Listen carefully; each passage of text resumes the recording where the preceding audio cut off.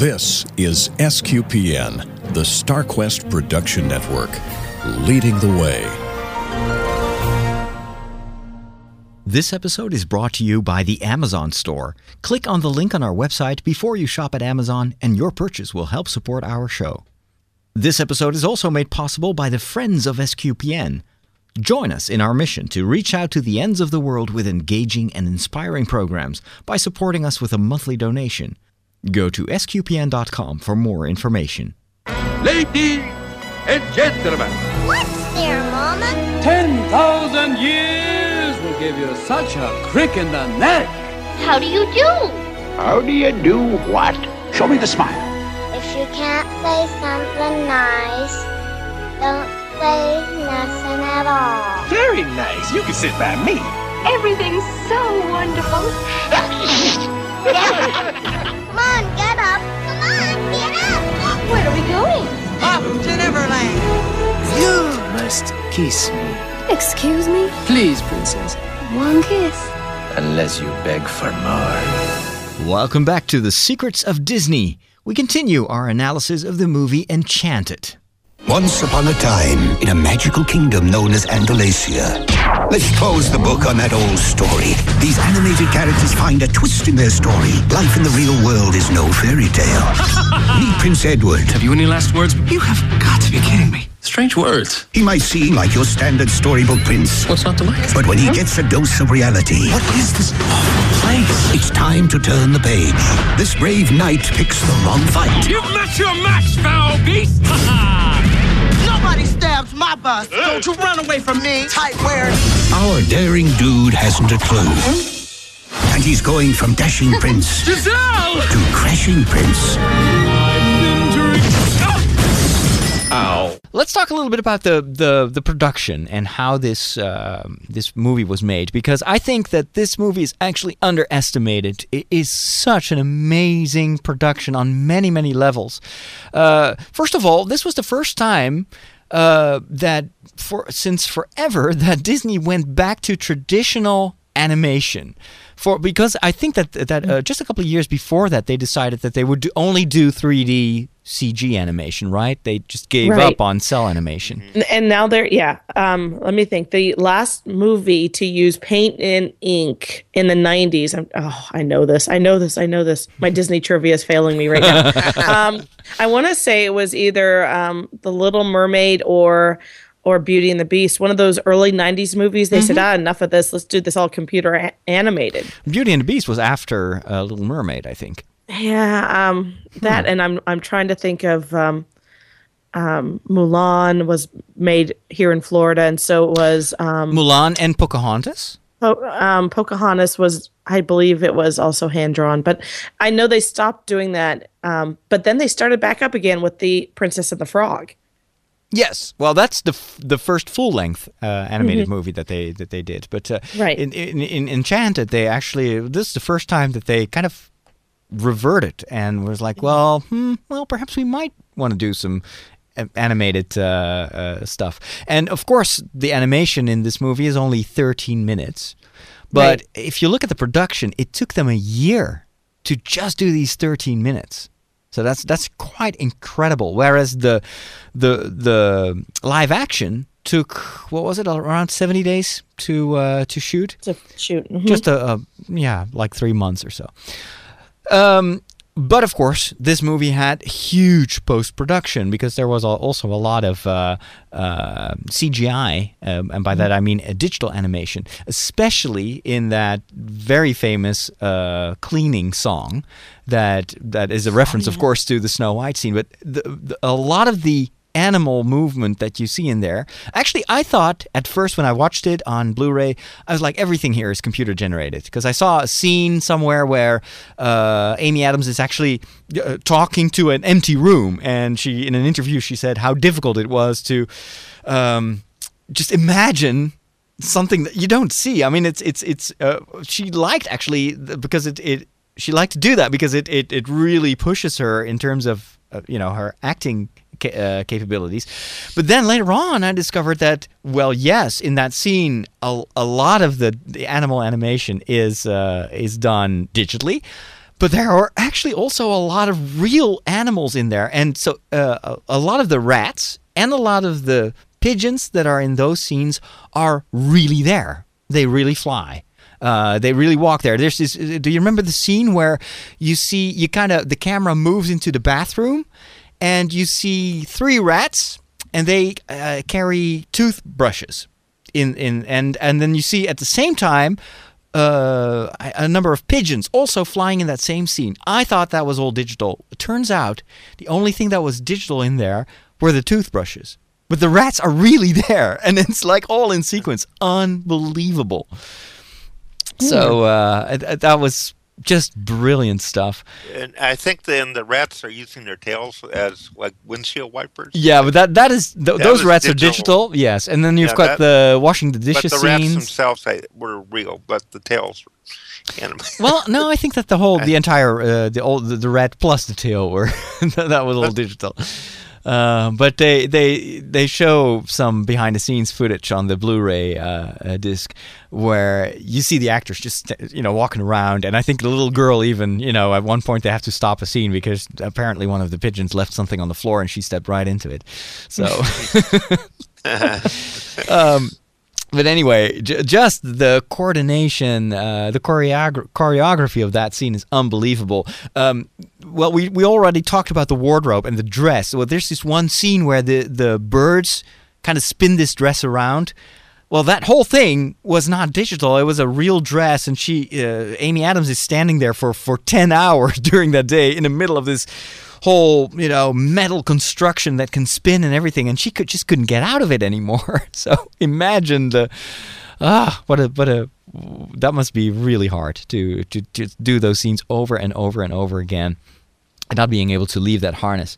And then of course the most of the CGI animation is towards the end with the dragon scene, but even there, when the witch transforms into this dragon, there's this explosion, right? When she puts her staff on the ground or something like that, there's this huge magical explosion. All that was practical effects. And all these extras and characters had to react at once. And I think that they could only do like 1 or 2 takes because of the incredible amount of work that it took to reset the room. Because everything is destroyed, and so if you have to refilm that because some of the extras are picking their nose, it costs a fortune.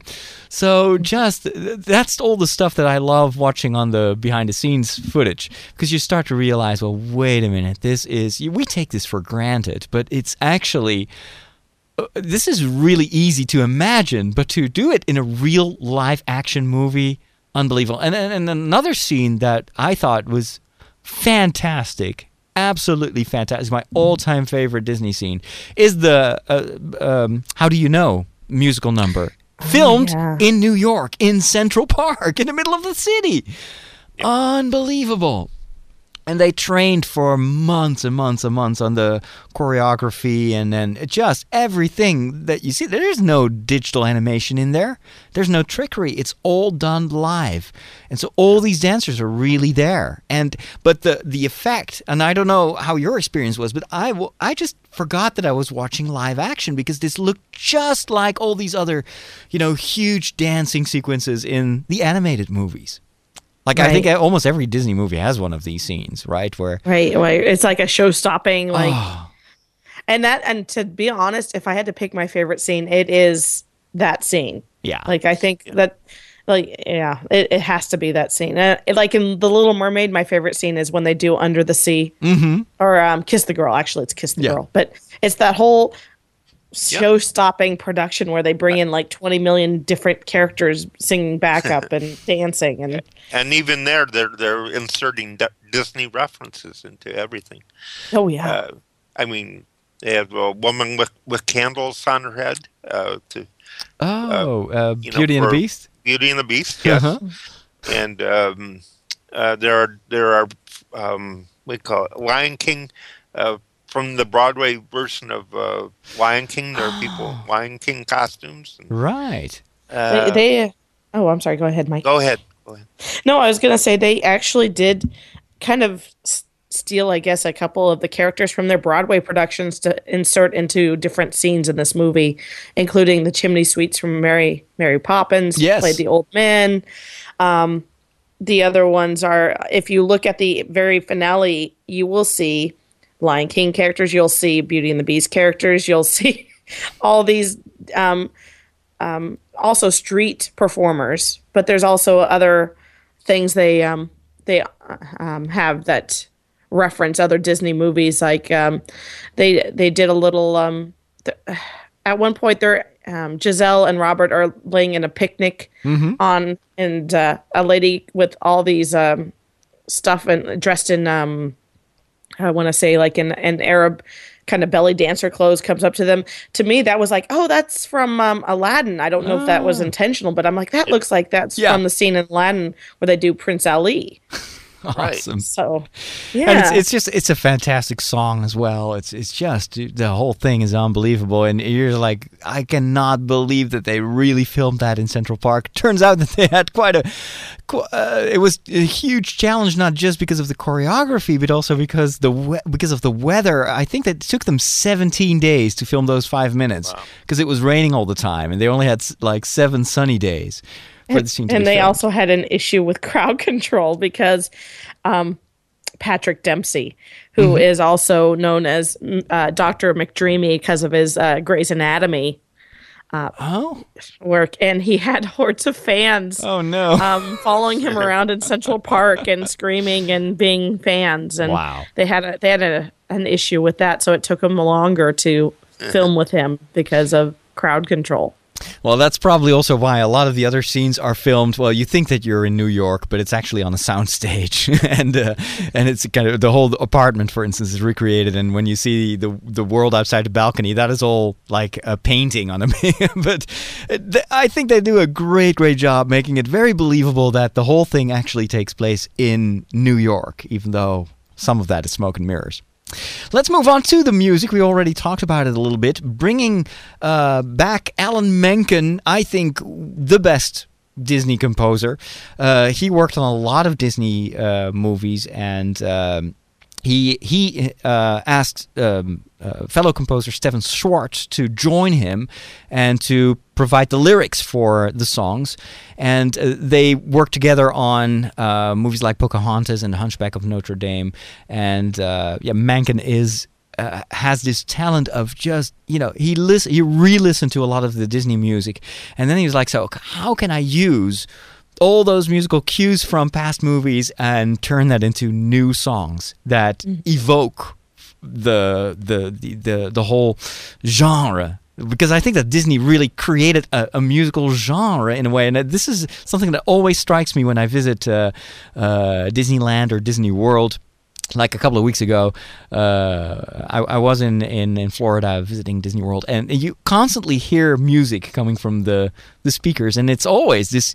You hear like 2 seconds, and you're like, "This is Disney music," and it's just this typical genre that you instantly recognize. And I think that Alan Menken just embodies that. He is just so talented that he just immediately grabs that. And I also thought the lyrics were very clever, and I'm pretty sure that in the lyrics you will find lots of references to lyrics from previous movies as well. Actually, you do. I believe that some of the lyrics are the same from I want to say Snow White. They use some of the same lyrics with True Love's Kiss. And some of the references too. Also, I want to say that a little personal story. I had actually had a chance 15 years ago to meet Alan Menken in Disney. Like, I was working at the time, and how cool! And somebody said, "This is Alan Menken," and I'm like, oh. And and he seemed less than thrilled to meet me, but But also, I have to point out something we forgot to mention in the cameo roles that really brought up when I was thinking Beauty and the Beast and who I've met. In the scene in the soap opera, we mentioned Paige O'Hara, right? We forgot to mention Robbie Benson, who is the voice of Beauty and the Beast, is also in that scene. Oh, really? Yes, he is. And I have a Robbie Benson story because I used to do 10 years ago, cast choir for Epcot. They do this Christmas production every year where they bring in, people who are voice narrators, famous people. You probably remember their names. Sometimes like Whoopi Goldberg was here this week. Yeah. But 10 years ago, Robbie Benson, who is the voice of Beauty and the Beast from Beauty and the Beast, was on stage, and I was behind him in the choir. And there's a 400-piece choir behind him of like high school kids and then cast members, and it's extraordinarily hot up there. And one of the teenage girls that was on the stage with us fainted dead away, just like you hear this big thunk as she hits the ground. And Robbie Benson springs from his podium, picks her up like in movies fashion, and carries her off stage. We were just like, what in the world? Why didn't I just faint? Yeah, exactly. But you would never expect somebody who plays a hero to actually act like one in real life. What do you know? Awesome.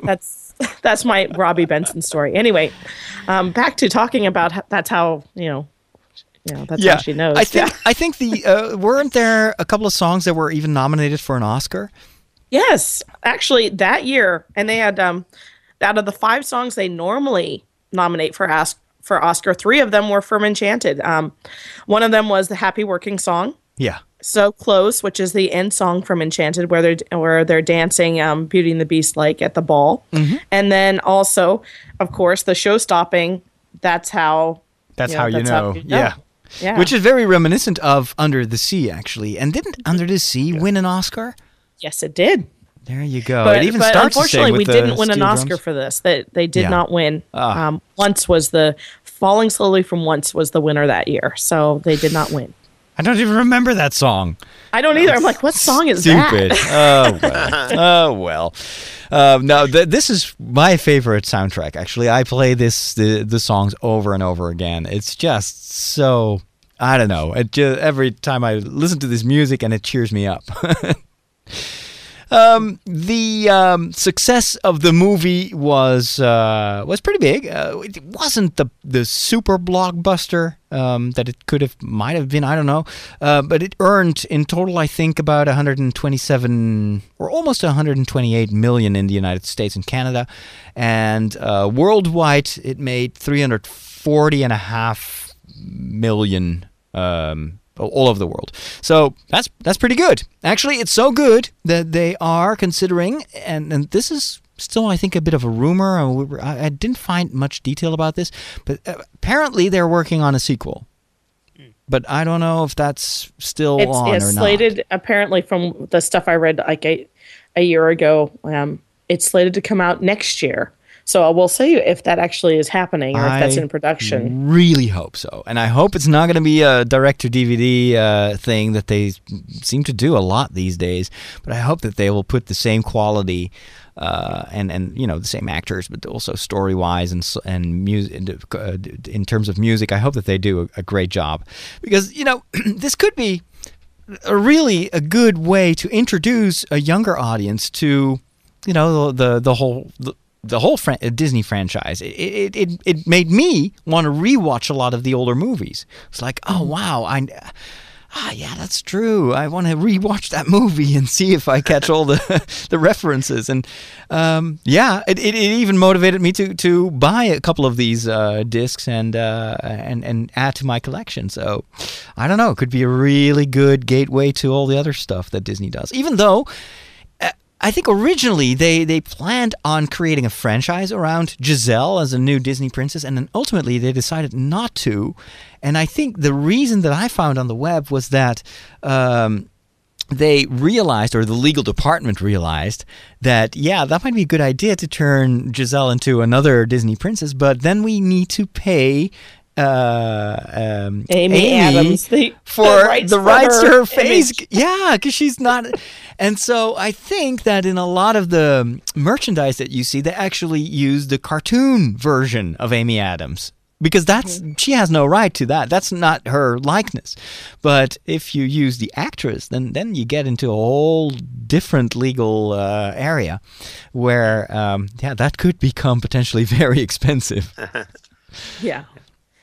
Wow. I'm not sure. I'm thinking, what would the second movie be about? Because this first movie was perfect. It was a perfect satirization of the early Disney movies and all. I mean, well, it was like the perfect story. Hey, how were they? I can't imagine what they would do. For Look at Shrek. They were able to do like 4 sequels to that. Yeah, but each one was worse than the one before. Oh, well, yeah, but they still made a lot of money. Shrek never incorporated live actors either, and that that age and grow. Yeah, unfortunately, that's Shrek, true. you can keep them the same age and go back in time and go forward in time, and nobody changes.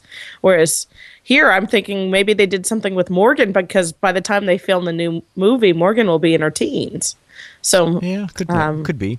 Oh well, but they're smart. They did that with so many other movies. I mean, if they can do it with Back to the Future and Terminator, I'm pretty sure that they can do it with Enchanted.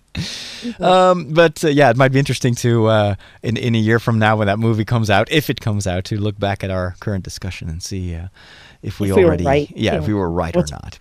About Morgan. Yeah. I think that's enough about the production and the story, etc. Let's dive into the meat of the matter, the core of our show, and that is the symbolism, the themes that are integrated in Enchanted. And of course, because this is kind of a smoothie, a blend of all the other Disney themes, there is a lot in here. And of course, there are a lot of themes and symbols that are already present in previous movies, but I think it's still worthwhile to talk about them in this episode.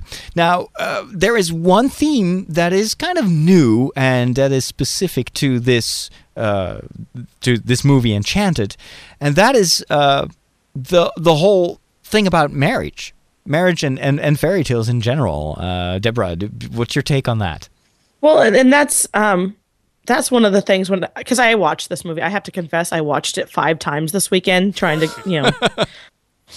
come up with, when I started getting distracted by the references to other Disney movies. I'm like, no. I need to just let the movie play and come up with my own ideas about what's going on. And just recently, there's been a study done by the Pew Research Institute, and take this with a grain of salt because all research is biased anyway, but about marriage, and we have such a cynical attitude about marriage that they're finding that more and more people are not believing in the institute of marriage and choosing. I think 40% of young adults now believe that marriage is obsolete. Huh. And at what point, Disney movies have always had this, they meet, they fall in love, and they get married like within a day's time, which is, hammed up in this movie quite a bit because, they make a point, Giselle's like, I've known him for a day and tomorrow it'll be 2. And, and in our world, that's like, really, what? And they're getting married, and it comes down to, in the real world, how long does it take for marriage to, for somebody to know it's right to get married, and is it right at all? And I think the movie really encapsulates those two concepts of getting married right away or getting married at last. Well, and then of course also, what is true love? Is it, you've got love at first sight, which is usually kind of the way it happens in fairy tales, and that is also sometimes what people imagine that love should be. It's like this, you're struck by lightning, and then of course you're made for each other, predestined, blah, blah, blah, and then, in your dreams, you picture this fairy tale wedding, just like the stuff that you see on TV, it's funny that if you see weddings portrayed on TV, it's almost always over the top. It kind of tries to recreate almost like a Disney-esque atmosphere where everything has to be perfect. You've got these wedding planners that are just specialized in giving you the dream wedding, but it has nothing to, the wedding itself is just the beginning, and ultimately has not much to do with love. I mean, the what I like about this movie is that it actually brings nuance in this. It starts with this, we're of course we're predestined for each other. She's the princess, I'm the prince. Let's marry, let's live long, happily ever after. And then you get into real world. Well, it's not like that. And Robert the character of Robert embodies that because he's a divorce lawyer. So he knows that in his work he only meets people whose marriage has not worked out and who broke up. And so he's a single parent. We don't really hear what happened, right? Well, we know that she left. She left, okay. And that's all we hear about it because that's what she, Giselle asks when they're on their date together. Yeah, she asks what happened to Morgan's mother, and that's all that's said is that she left. And in her world, that is something that's incomprehensible. Yeah, that's just like, huh? that cannot be. But what I really like is the way that the story. That the characters in the story gradually discover that true love is something else than just appearances, and that what you think at the beginning of the movie that the people that are predestined for each other, that actually they don't end up together, and it's Robert ends up with Giselle, and Edward ends up with. What's her name? Nancy. Nancy. Yeah, Nancy. And so, and in all these characters, there is kind of a transformation. There's an evolution. They grow and they learn and they start to discover that, well, perhaps I need someone else. And even Edward, being this very two-dimensional guy, I think in the end realizes that, well, his true motivation and that he thought he loved Giselle. But actually, I think he was more kind of playing a role. He thought that this is what he was supposed to do, instead of asking himself, well, am I the right person? And is this what Giselle needs or not? And so they all have to kind of step out of their little egocentric worldview of what I need, and they need to start to open up to the other person for real. And then you get some very interesting combinations all of a sudden. The only person, of course, who does not understand true love is the queen. What's her name? Queen Nerissa. Nerissa. No, I was wondering if Nerissa has to do with narcissistic or something. It kind of evokes too. It's a take on someone who is completely self-centered. Yeah. Well, and then she does have somebody who loves her, and that's Nathan, who is her henchman, if you would, who is And Nathan, we haven't talked about Nathan yet. Nathaniel, he's the guy who's trying to poison Giselle because he's in love with the evil queen, and the evil queen's like, take care of her, get rid of her for me, and then you and I can be together. And so he does it out of love for the queen to go after Giselle. But she is abusing that love or admiration. I wonder if it's real love, but to just basically, use him as a slave.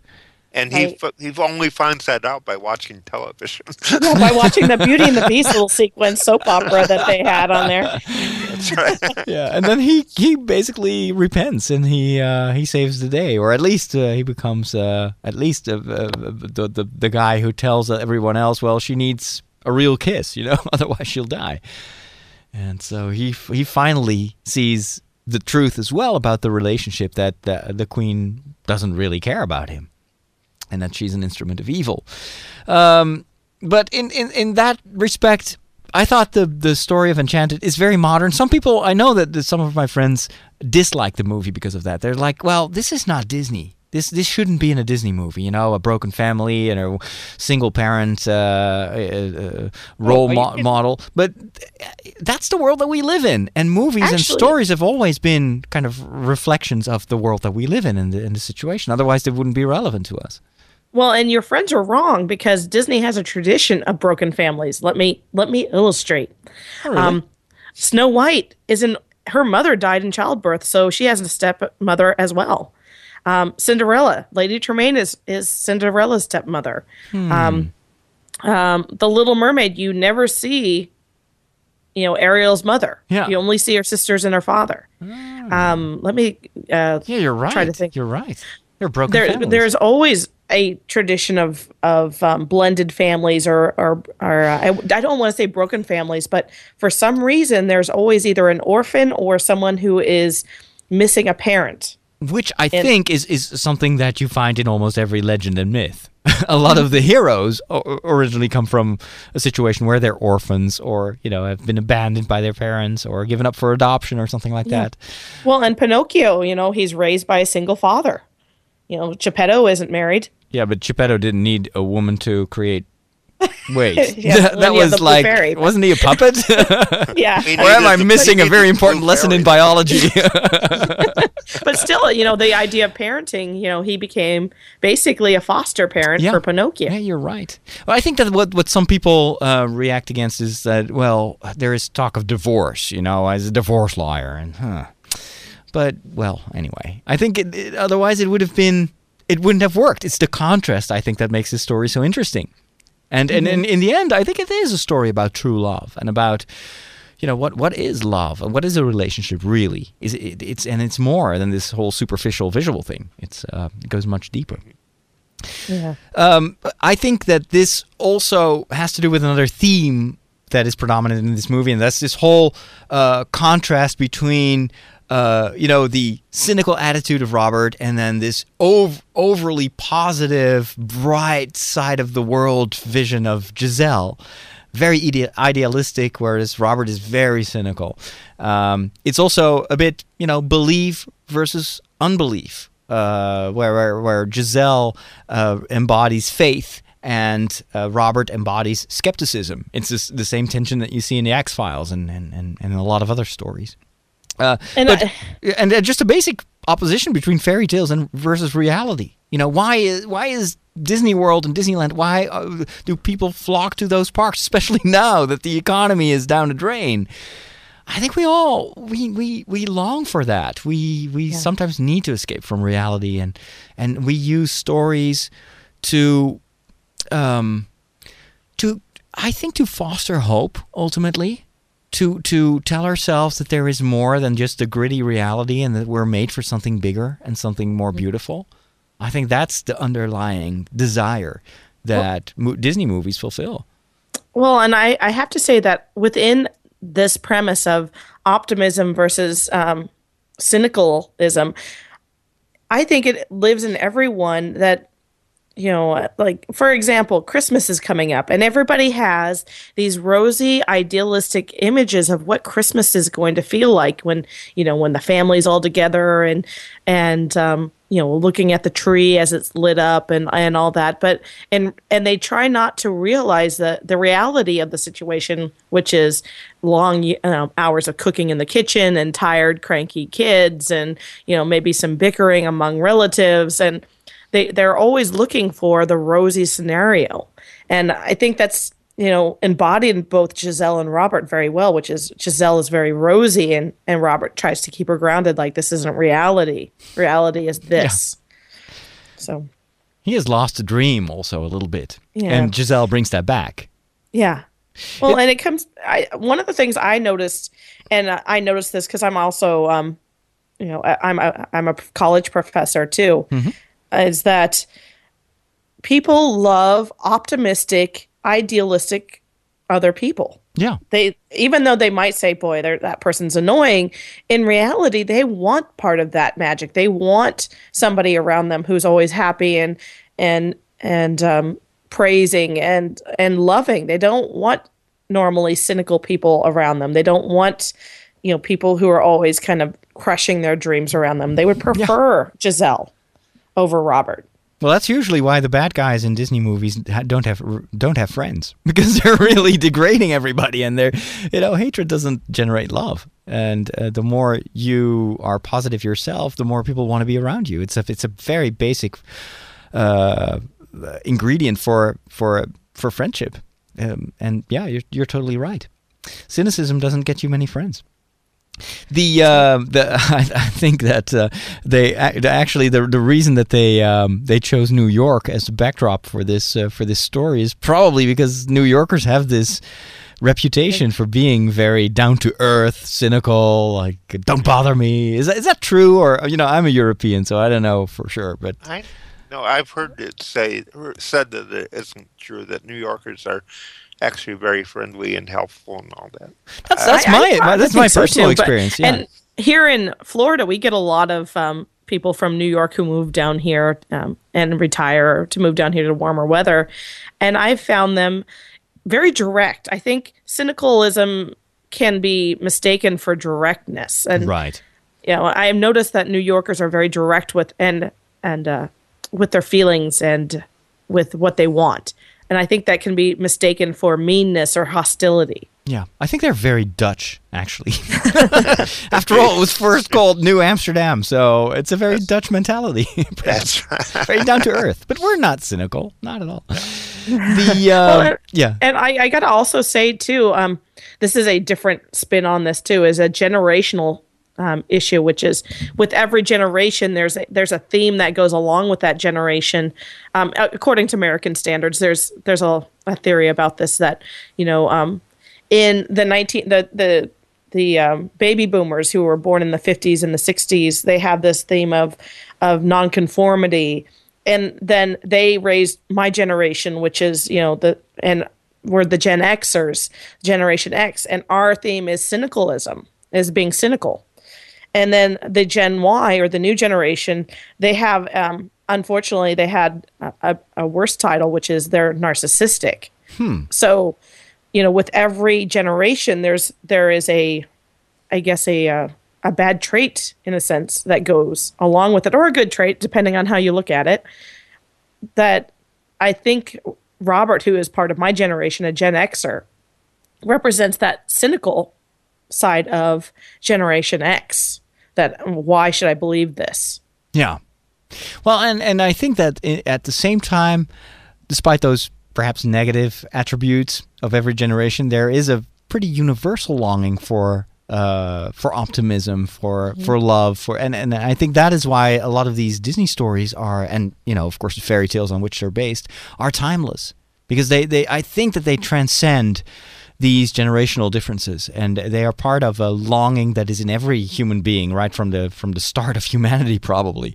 And it's this longing to be loved and to be in harmony with the people and the world around you. And talking about harmony, that's another big theme, I think, in this movie and in a lot of other Disney movies. It's this the original harmony between man and the nature around them. In this movie, that is, I think, symbolized in the animated sequence. You know, you've got the animals working together with Giselle. She only has to sing that da-da, and all the animals come together to clean up the house and to help her create that virtual prince or whatnot. And then when she gets to New York, there seems to be a big divide between men and animals, because, you know, the animals that you find in New York, rats and cockroaches and that sort of, and pigeons, like flying rats, there is hostility between them. And Giselle reestablishes the original harmony in the happy working sequence. And she expects, you know, little cute rabbits to show up to help her, and she gets all these creepy critters and rats, but they still help her. So she brings those two worlds together again. She brings back harmony, and I think that is more than a superficial theme. I think it's very, very interesting. Even I dare to say that this has biblical roots. It has to do with these old stories that we find in the first books of the Bible, of this disharmony that is introduced in the world after the fall, after the first sin of Adam and Eve, and then, you know, you get this rivalry between let's say the serpent, the snake, and the woman, you know, and you get this whole there is kind of something breaks in the original harmony of creation. And then there is, in a lot of the biblical stories, also a promise that sometime in the future, and we don't know when that's going to be, this harmony will be restored. And there are these apocalyptic stories, or, you know, these visions of the future in the prophets, where the lion is, you know, sits next to the lamb, and a child puts the hand in the nest of a viper, etc. And so there is this longing for a reintegration of these two worlds, of the animal world and the human world. So I thought it was interesting that they also portrayed that in this movie. And then you've got all the other classic fairy tale stuff. you've got the virtues and the vices. You've got the black and white. And what I like about this movie, it also has a lot of gray. So you've got, well, let's say white, literally Giselle's dress. She is the embodiment of all the virtues. She's optimistic. She has a terrific singing voice. She loves to clean, and cleanliness is near to godliness. She has a certain simplicity, and then on the other side you've got the queen. Nara, I forget her name again. Narissa. Narissa. She's narcissistic. She is egotistic. She is jealous. She wants to take revenge. She hates. She's power greedy. But what I really like is that there is also an evolution in the characters. They don't stay one-dimensional. Giselle starts to become less naive. She learns a lot. Robert becomes less cynical, starts to believe a little bit more. Even Nathaniel starts as a servant or a slave of Queen Narissa, rebels, repents. Edward is flawed. He's the one that kind of stays one-dimensional for most of the time, and then only at the end he kind of opens up. And the only person that really stays evil is Narissa. And then, of course, the result is predictable. She self-destructs, basically. Mm-hmm. And then that evil is depicted in a lot of traditional imagery, especially when it concerns Narissa. She starts off as an evil queen, beautiful on the outside, but already pretty dark on the inside. That darkness starts to translate in when she turns into this old hag, looks ugly and is both ugly on the outside and on the inside, and then it culminates in the transformation into the dragon, the symbol of violence, destruction. I think it's kind of the classic degradation that evil causes. From beauty, you turn into a beast, literally here. And like in almost most of the Disney animated movies, the villain falls to her death. Absolutely. The Woolworth building in the final conflict, I think, is kind of the modern day version of the castle in Cinderella, or there are some other movies with dragons and castles, but yeah. Also reminded me of the dragon on the top of the building. It reminded me of King Kong. On top of the Empire State Building. Oh, and taking place in New York as it does. And all these dragons, all these monsters, even Godzilla, they kind of have this tendency to climb into these big buildings, be it a skyscraper or a castle, which in a way is also symbolic for their sin, for their evil. It's pride. You want to rule. You want to be on top of everything. You want to be above everything else. And then, of course, that attempt always results in a dramatic fall because, you can only be great if you want to serve, if you become a servant. And in a way, in that respect, Giselle is also almost, there's a little bit of the biblical character of a servant in there. She is great because she serves. She's there to help. She wants to help everyone, and that is why she's admired, and that's why people want to be in her presence.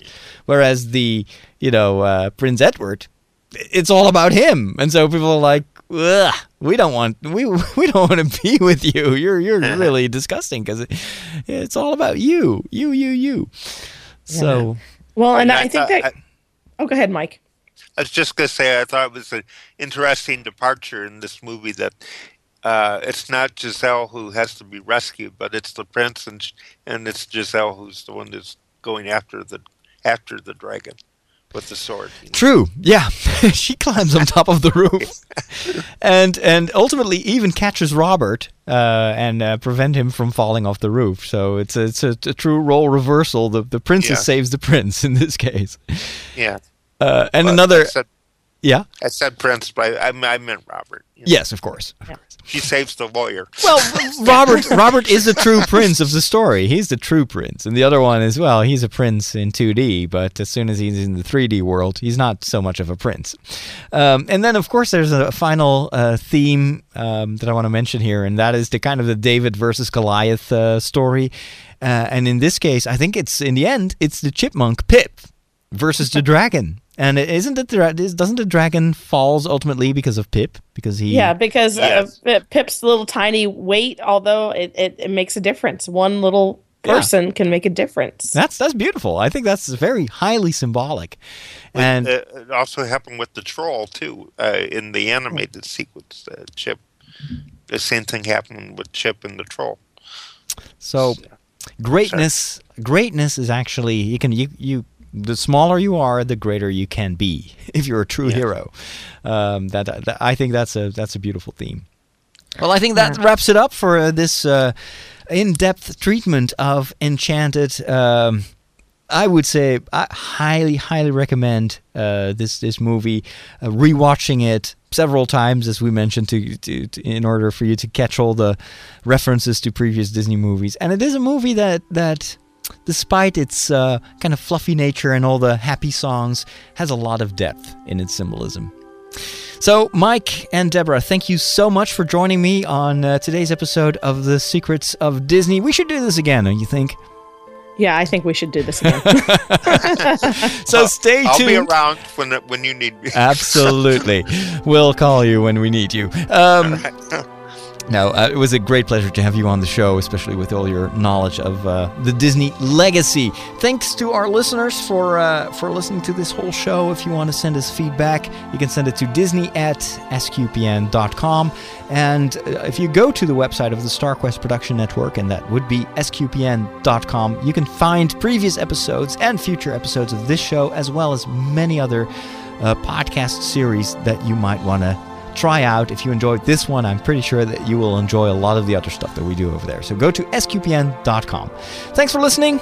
Thanks for being on the show, Deb and Mike, and see you next time. And until then, God bless.